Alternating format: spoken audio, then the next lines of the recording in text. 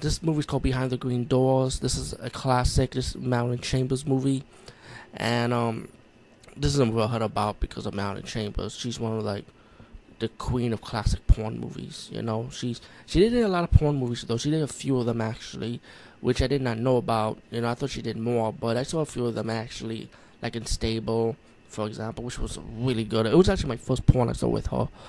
But Behind the Green Doors, I think this was actually her first one. And this movie was controversial because she was supposed to be like the Ivy Snow girl, like the Snow soap girl.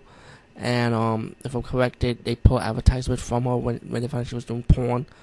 And I mean, just to fast forward, I hope I get this right. It's been a while I reviewed this movie, but I think it's about this socialite. She was rich.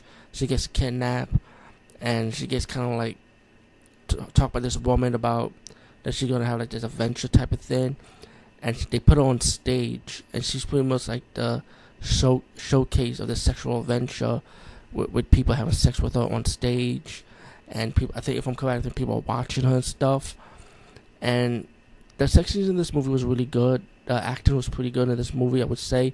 I mean, it's mostly sex, but the way they did it was kind of classy, you know.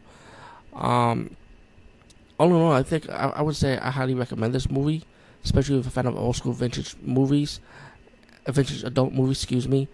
And I say check it out.